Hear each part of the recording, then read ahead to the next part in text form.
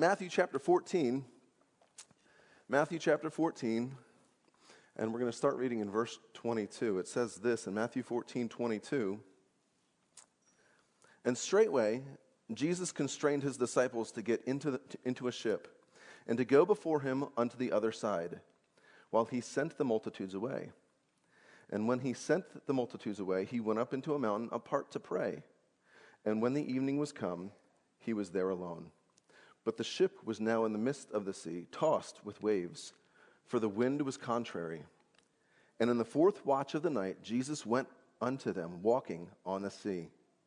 And when the disciples saw him walking on the sea, they were troubled, saying, It is a spirit. And they cried out for fear. But straightway Jesus spake unto them, saying, Be of good cheer, it is I, be not afraid. And Peter answered him and said, Lord, if it be thou, bid me come unto thee on the water. And he said, Come. And when Peter was come down out of the ship, he walked on the water to go to Jesus. But when he saw the wind was boisterous, he was afraid. And beginning to sink, he cried, saying, Lord, save me. And immediately Jesus stretched forth his hand and caught him, and said unto him, O thou of little faith, wherefore didst thou doubt? And when they were come into the ship, the wind ceased. Then they that were in the ship came and worshipped him, saying, Of a truth, thou art the Son of God. Excited to preach to you this morning a message on the idea of focus. Well, this morning we are focusing on a passage in Matthew chapter 14, verse 22 to 33, but we're going to bring it down even further there and take a look at Matthew chapter 14 and verse 28 and read from verse 28 to 31. Just real quickly again, it says, And Peter answered him and said, Lord, if it be thou, bid me come unto thee on the water. And he said, Come. And when Peter was come down out of the ship, he walked on the water to go to Jesus. But when he saw the wind boisterous, he was afraid. And beginning to sink, he cried, saying, Lord, save me. And immediately Jesus stretched forth his hand and caught him and said unto him, O thou of little faith, wherefore didst thou doubt? Did you ever have just so much going on in life that it was just really hard to focus on any one thing?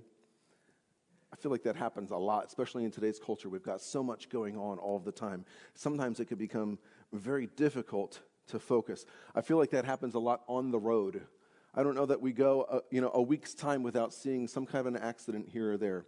Just the focus that is required to be on the road, the focus that is required to live life, the focus that is required to do tasks in life when everything else is swirling around us.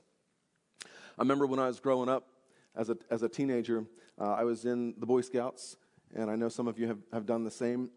I never reached the Eagle Scout, but I was in Boy Scouts there, and I remember going to camp one summer, and there was a lot of merit badges that I was trying to accomplish. I was trying to accomplish 9 merit badges that one summer. Matt, like 9 is a lot, right, for 1 week? That's a lot for 1 week.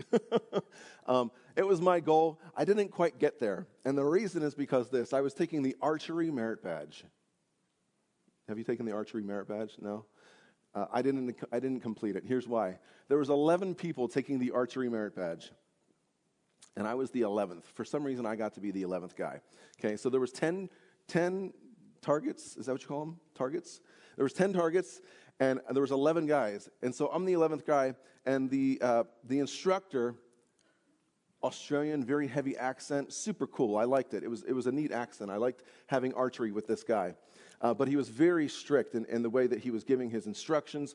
And so we all were doing our archery and very specific instructions. And we get up there, and the 10 go out there, and they shoot their arrows, and they all hit the targets or not. And then when they're done, he instructs them that they can go and retrieve their arrows. And so they go and they get their arrows, and they come back. And then it's my turn to do it by myself. So I get down on the line. I shoot all the arrows that I have, and then I start walking forward to go retrieve my arrows, and I get yelled at. And I couldn't try and do the accent. Okay, so don't. But he says, you need to come back here right now. I did not instruct you to go retrieve your arrow. Well, the reason that we had to wait for the instruction was because other people were shooting the arrows at the same time, and I just thought, there's nobody else shooting arrows right now. I'm good to go. I was done.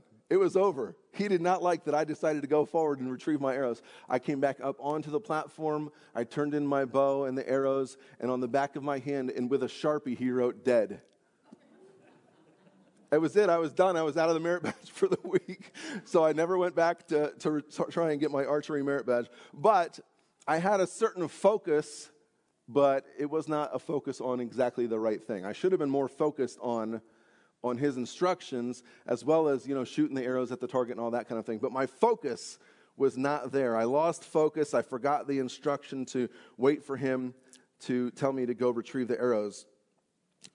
We're going to take a look at the disciples and take a look at Peter here. But before we do, let's just pray real quick, and we'll jump into this message this morning. Lord, we do thank you for this morning once again. Lord, I pray you just help us to glean something from your word this morning. Help us to see what you would have for us today, Lord God. And we'll thank you for it. We love you. We pray these things in Jesus Christ's name. Amen. So we take a look at the focus of the disciples. The disciples are out on the sea. The sea is they are toiling and rowing, as Mark chapter 6 puts it. The ship was now in the midst of the sea, tossed with waves, for the wind was contrary, as our chapter of the Bible says it, Matthew chapter 14, verse 24. And I have a question for you. Do you remember what was happening before all of this? So they're out on the sea, the wind is happening, the storm is happening, but what happened before all of this? Well, let me give you just a couple of quick things. A little ways back, John the Baptist was horrifically killed. He was horrifically murdered. And the disciples then went and they gathered his body, they buried it, and then they returned to Jesus to tell Jesus what had taken place. That's a stressful event. That's a stressful thing. And so they returned to Jesus, and we see that in Matthew 14, verse 12. And then Jesus sends out the 12 to minister. And so they go out, and Mark chapter 6, verse 12 and 13, a parallel passage, says, and when they went out and preached that men should repent, and they cast out many devils, and anointed with oil many that were sick, and healed them, and then they come back to Jesus once again. And so they go out, and they're doing these things, they're serving, and they're witnessing to people. And then Jesus says to them in Mark 6:31, come ye yourselves apart into a desert place, and rest a while. And so they're supposed to go, and they're supposed to go and rest. What happens? They don't rest, right? The feeding of the 5,000 takes place. That probably was a stressful event for the disciples. They didn't have the faith that they needed. These things were all, there was probably more than 5,000 people. It was 5,000 men and then women and children along with that. And now they're out on the sea. They're out on the Sea of Galilee. And so these things are happening in the disciples' lives, and the focus that is required for all of these different things, and maybe the lost focus that is taking place. And I wonder which disciple might need the most focus, or might need the most help as far as his focus was concerned. And I'd venture to guess maybe it was Peter. I don't know. We could talk about and debate the different disciples and different guys that were there, but it was Peter that took Jesus aside to rebuke him for speaking of his death in Matthew 16:22. He was swiftly corrected by the Lord in 16:23. It was Peter who suggested erecting 3 tabernacles to honor Moses, Elijah, and Jesus in Matthew 17:4, and fell to the ground in fearful silence at God's glory in verse 5 and 6. It was Peter who drew his sword and attacked the servant of the high priest in John 18:10, and was immediately told to sheath his weapon in the next verse. It was Peter who boasted that he would never forsake the Lord, even if everyone else did. In Matthew 26:33, he later denied that he even knew the Lord in 70 through 74. It was Peter then, as we're talking about this morning, who decided to walk out onto the water and promptly then took his eyes off of Jesus and began to sink.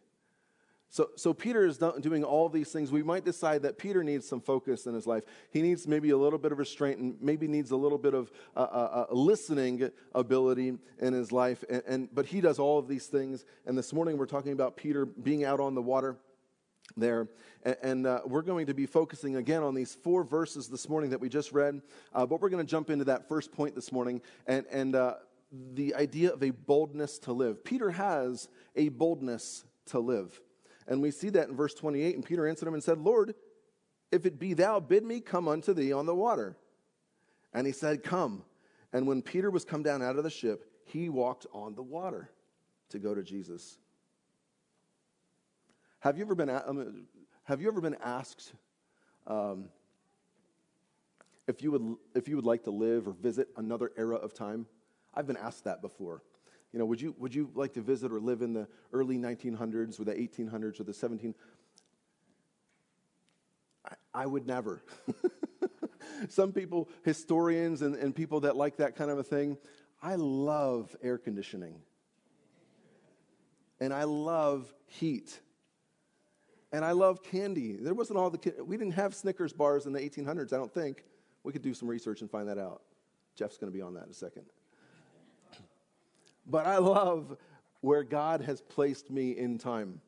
And the technology that is available today. The advances that have even taken place in the last 20 years.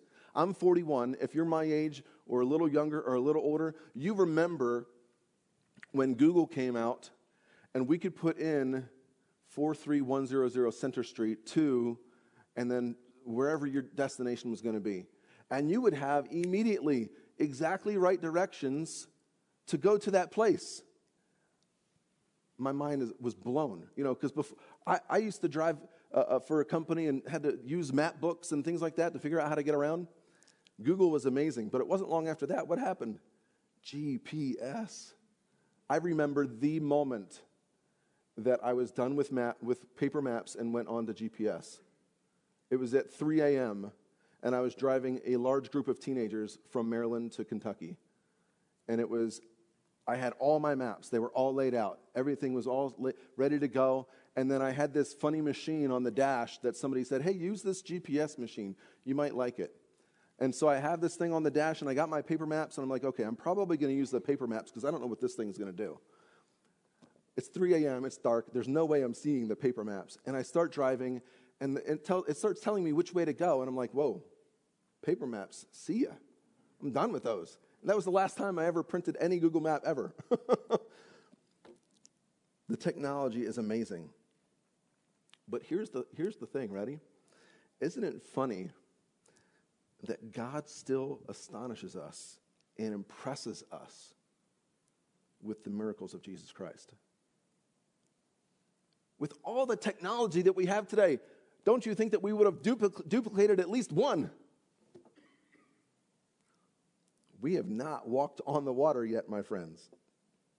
Jesus literally walked on water. He stepped foot out into a storm on the Sea of Galilee. I looked it up. Today, the Sea of Galilee is between 84 and 141 feet deep. That's a big body of water.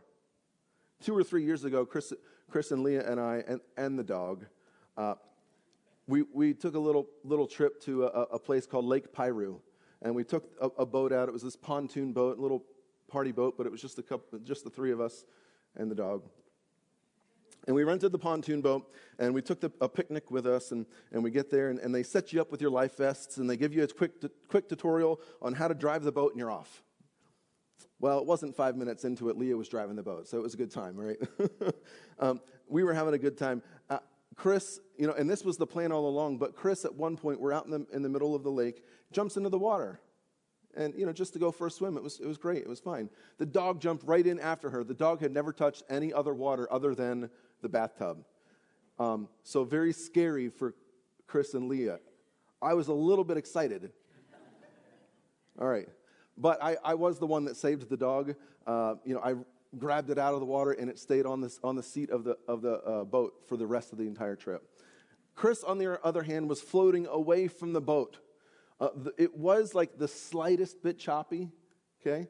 And the wind was there a little bit, and so nobody was driving the boat. We were blowing away from Chris, and she was floating off into the distance, and she was toiling in swimming. I quickly grabbed the steering wheel and got the boat around and went and picked her up. But it got a little sketchy for a few seconds, for a few minutes there. And Chris got back onto the boat. We realized, man, even the adults, her and I, if we're going into the water, we want to have our life vests on. It was a little scary. It was a little scary. The Sea of Galilee is many times bigger than what we were in.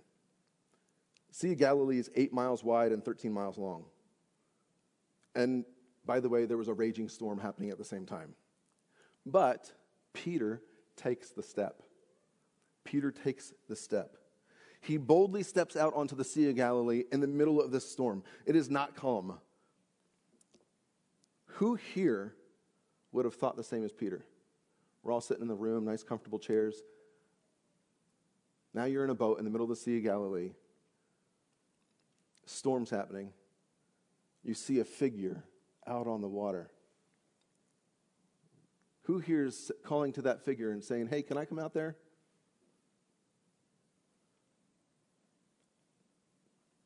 Peter was bold.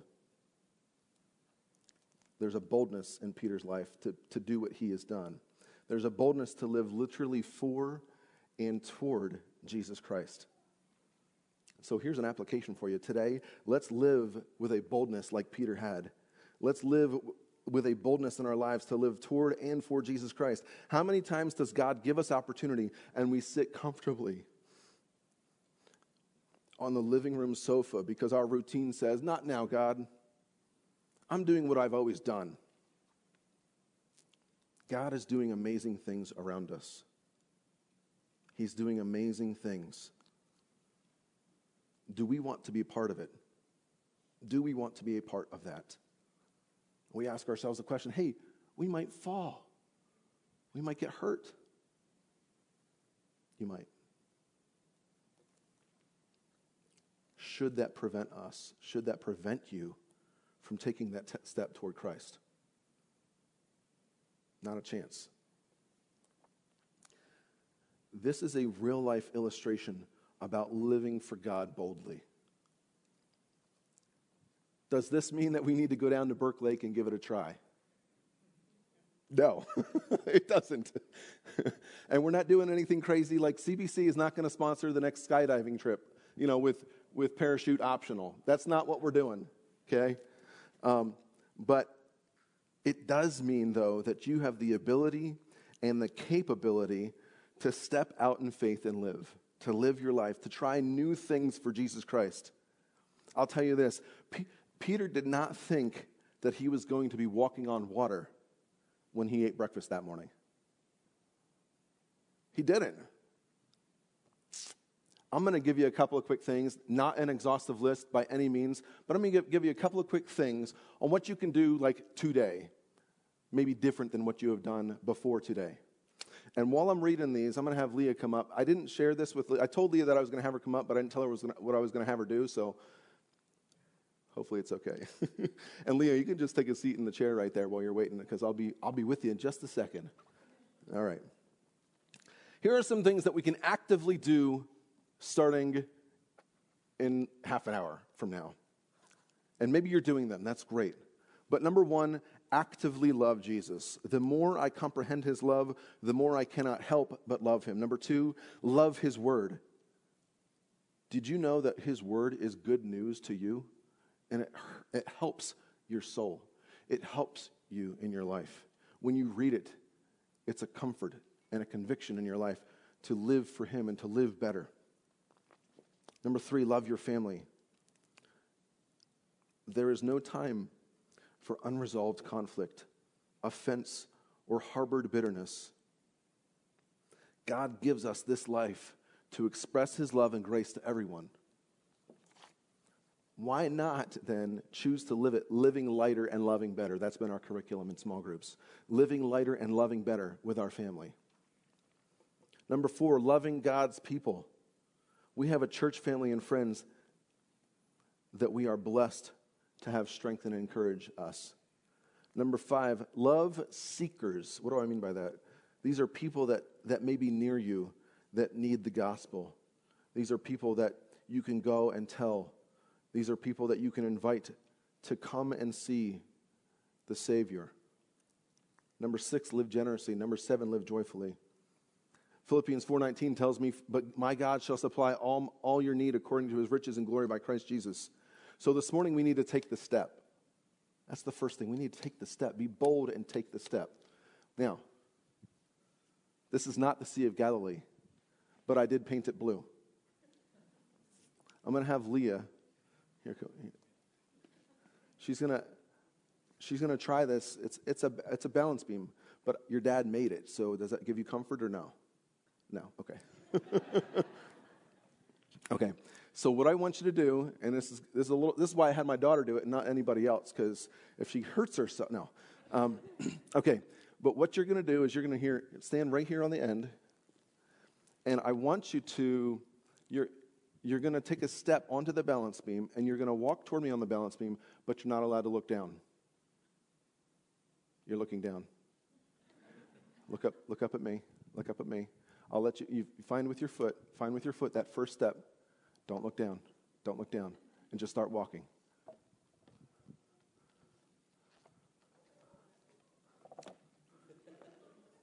Okay. Good job. Now you can take a seat down there again. I'll talk to everybody. Thank you. Thank you. Now she had some pressure on her to not mess up. She didn't know what she was going to do right there. And I grabbed her hand partway through, which was a help, I think. And I helped her to not be embarrassed, which I was kind of hoping that you would just kind of slip off there and not hurt yourself, but that would have helped my illustration a little bit.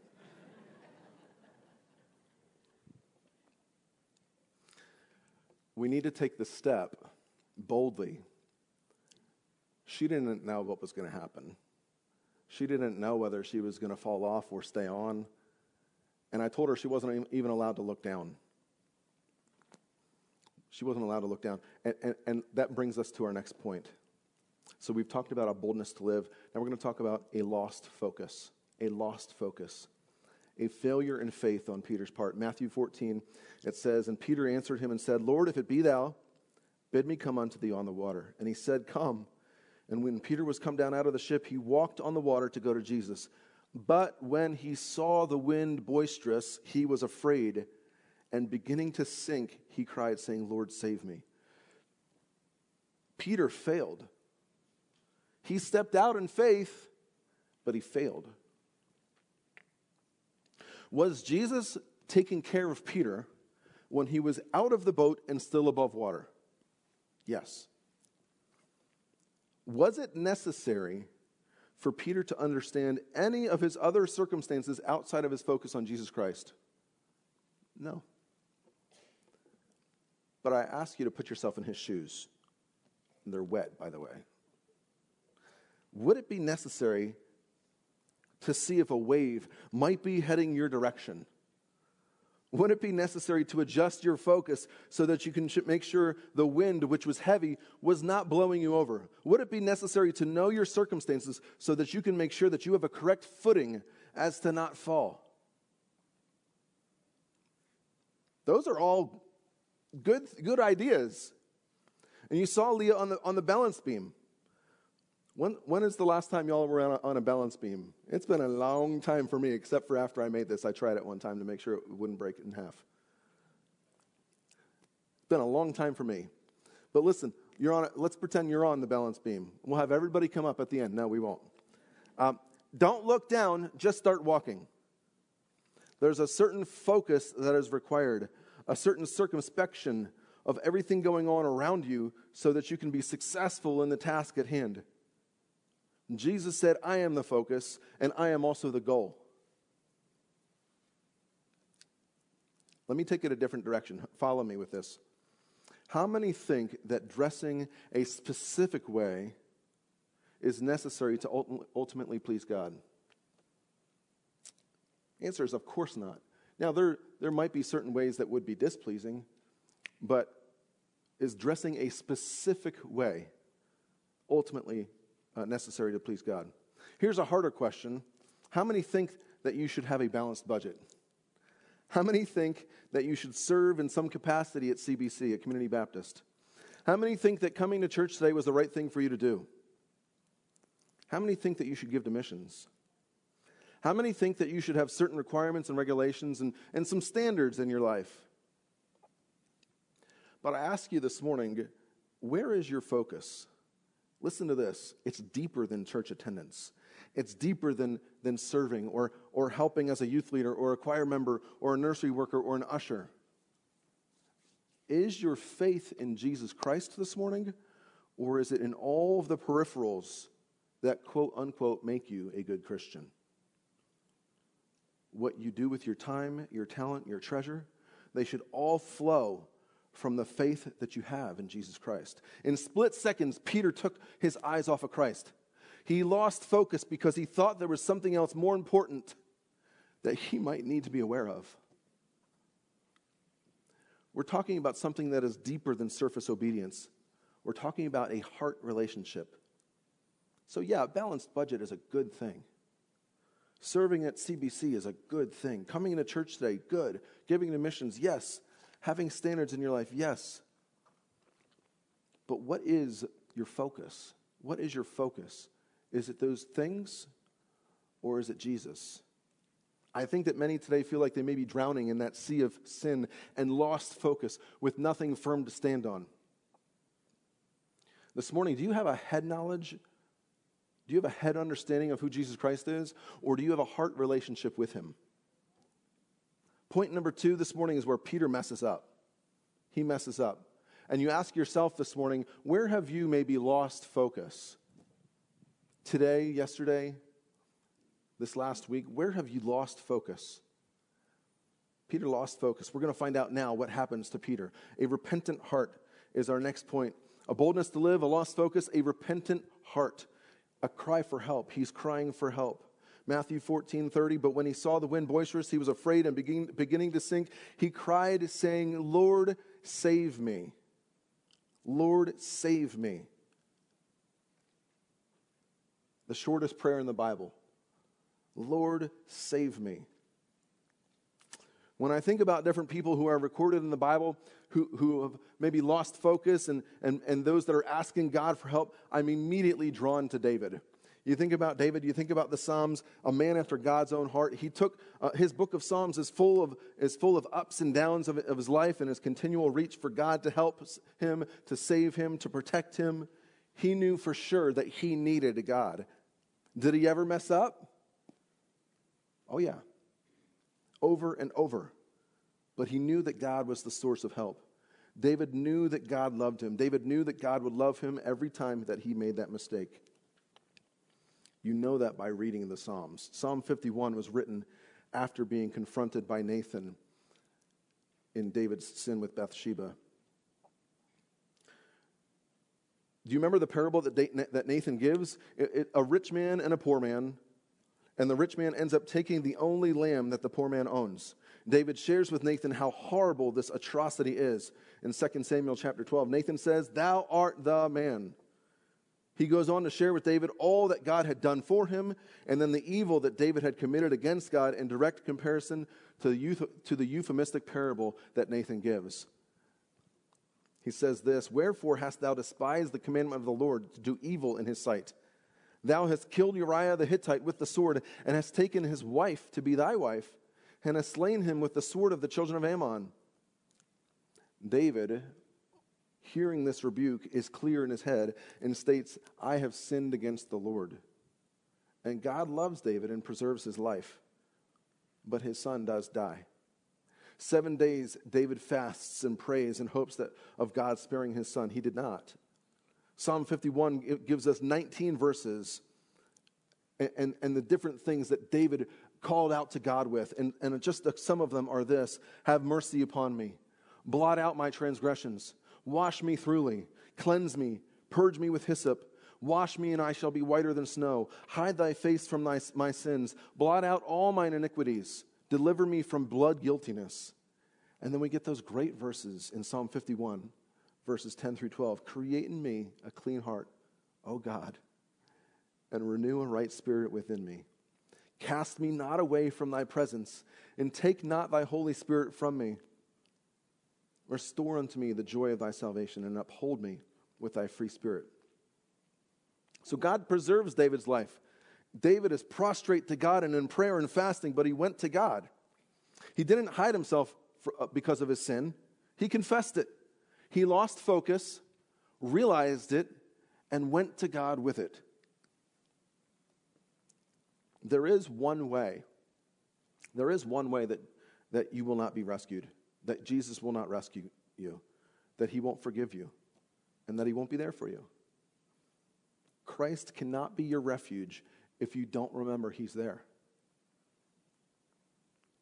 The parallel passage that we're speaking about in Matthew 14 is Mark 6. We've mentioned that a few times, but verse 48 says, "And he saw them toiling and rowing, for the wind was contrary unto them. And about the fourth watch of the night, he cometh unto them walking upon the sea, and would have passed by them." Would have passed by them. But the next couple of words are the difference. It says, "But when they saw him walking upon the sea, they supposed it had been a spirit, and cried out." They cried out. And he ends up talking to them. But it said it, and would have passed by them. This morning, point number 3 is where Peter cries out to God. Now, if everyone in here this morning is perfect, this is not for you, okay? In which case, the sermon is just for me. But I venture to guess that there may be some people in here this morning that have lost focus at some point. Cry out for help. That's what Peter did right here. Cry out. It can be a short prayer like Peter, or it can be a longer one like David. But be honest, be real, be intentional in your prayer to God. Can I tell you a secret? God gets enough of those holier than thou type prayers. God wants to hear your genuine, real heart. I prayed in a group one time. This is a number of years ago. And there was a man leading the prayer time. And we each went around the room and we prayed kind of popcorn prayers and that kind of a thing. And we each prayed. And at the end of the prayer time, he convicted my heart because he said this. He said, as our heads were still bowed, he said, "Okay, now that we've gotten the formal niceties out of the way, let's really pray." And I thought, wow. And the other part of the secret is I was the youth leader in the room and the rest were teenagers. And he was talking to me too. Really pray. Really pray. Do you have faith enough to ask for help, to reach out for help, to remember him? And then beyond remembering, are you humble enough to ask? It's that whole I don't need directions because I know exactly where I'm going kind of thing. Are you humble enough to realize that you need to ask for help? Ask for help. You get over here on the balance beam and you think that you're going to do it all by yourself. I'm worse at this than Leah is. I don't think I would be able to make it across. I need to ask for help. Am I humble enough to do so? Or is my pride going to prevent me from doing so and just make me fall even further? Do you have that? Are you willing to ask for help? Are you willing to do so? Are you humble enough to do so? I'll tell you this morning at the end, we're going to have a prayer time. And you can pray there in your seat, or you can come to the front here and just kneel at the stairs. But kneel and talk to God about your sin or your struggle or your trial that you might be in right now.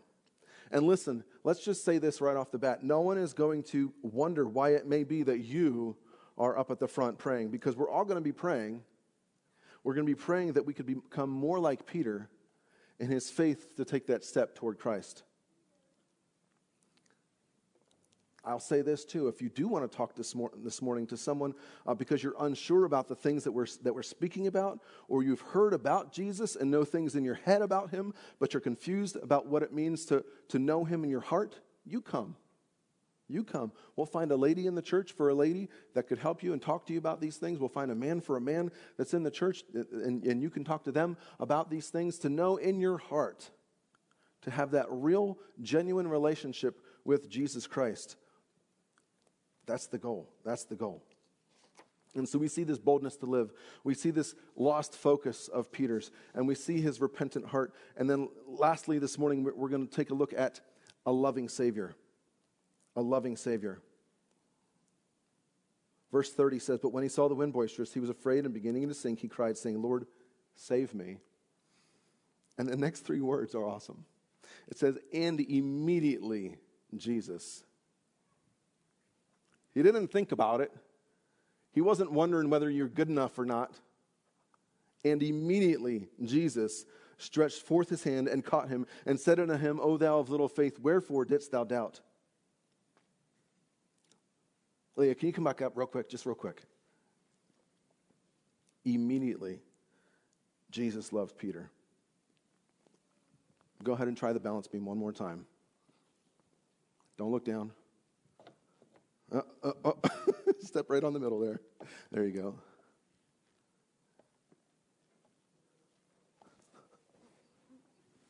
Immediately, right? Thank you. That was probably more embarrassing than the first time.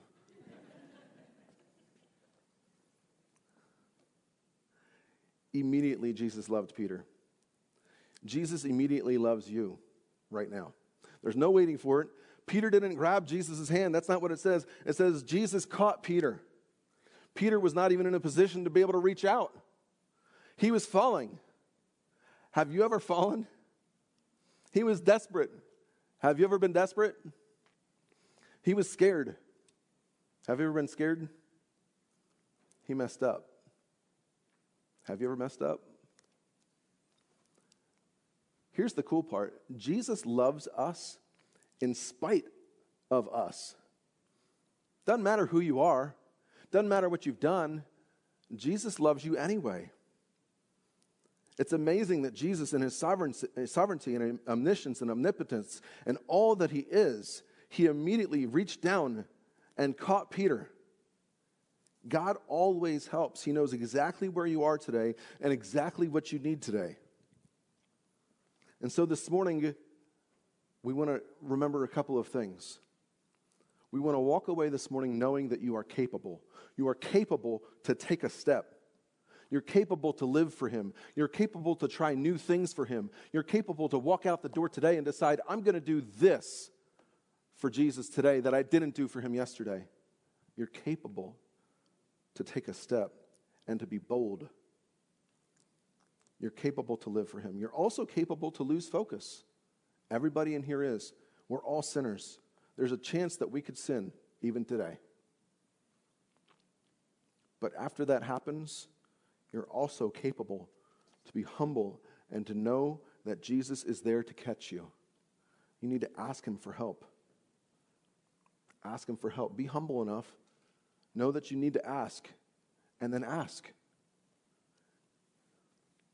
And then lastly, know that Jesus immediately loves you, just like Peter. Jesus immediately loves you. So live boldly for him. Cry to him when you're hurting, when you failed, when you need help. Know that you have an amazing Savior that he will love you immediately. There's a great song that we're going to have sung in just a moment. But I wrote some of the lyrics down, and I want to read those to you because what you'll see in here is you'll see a cry for help.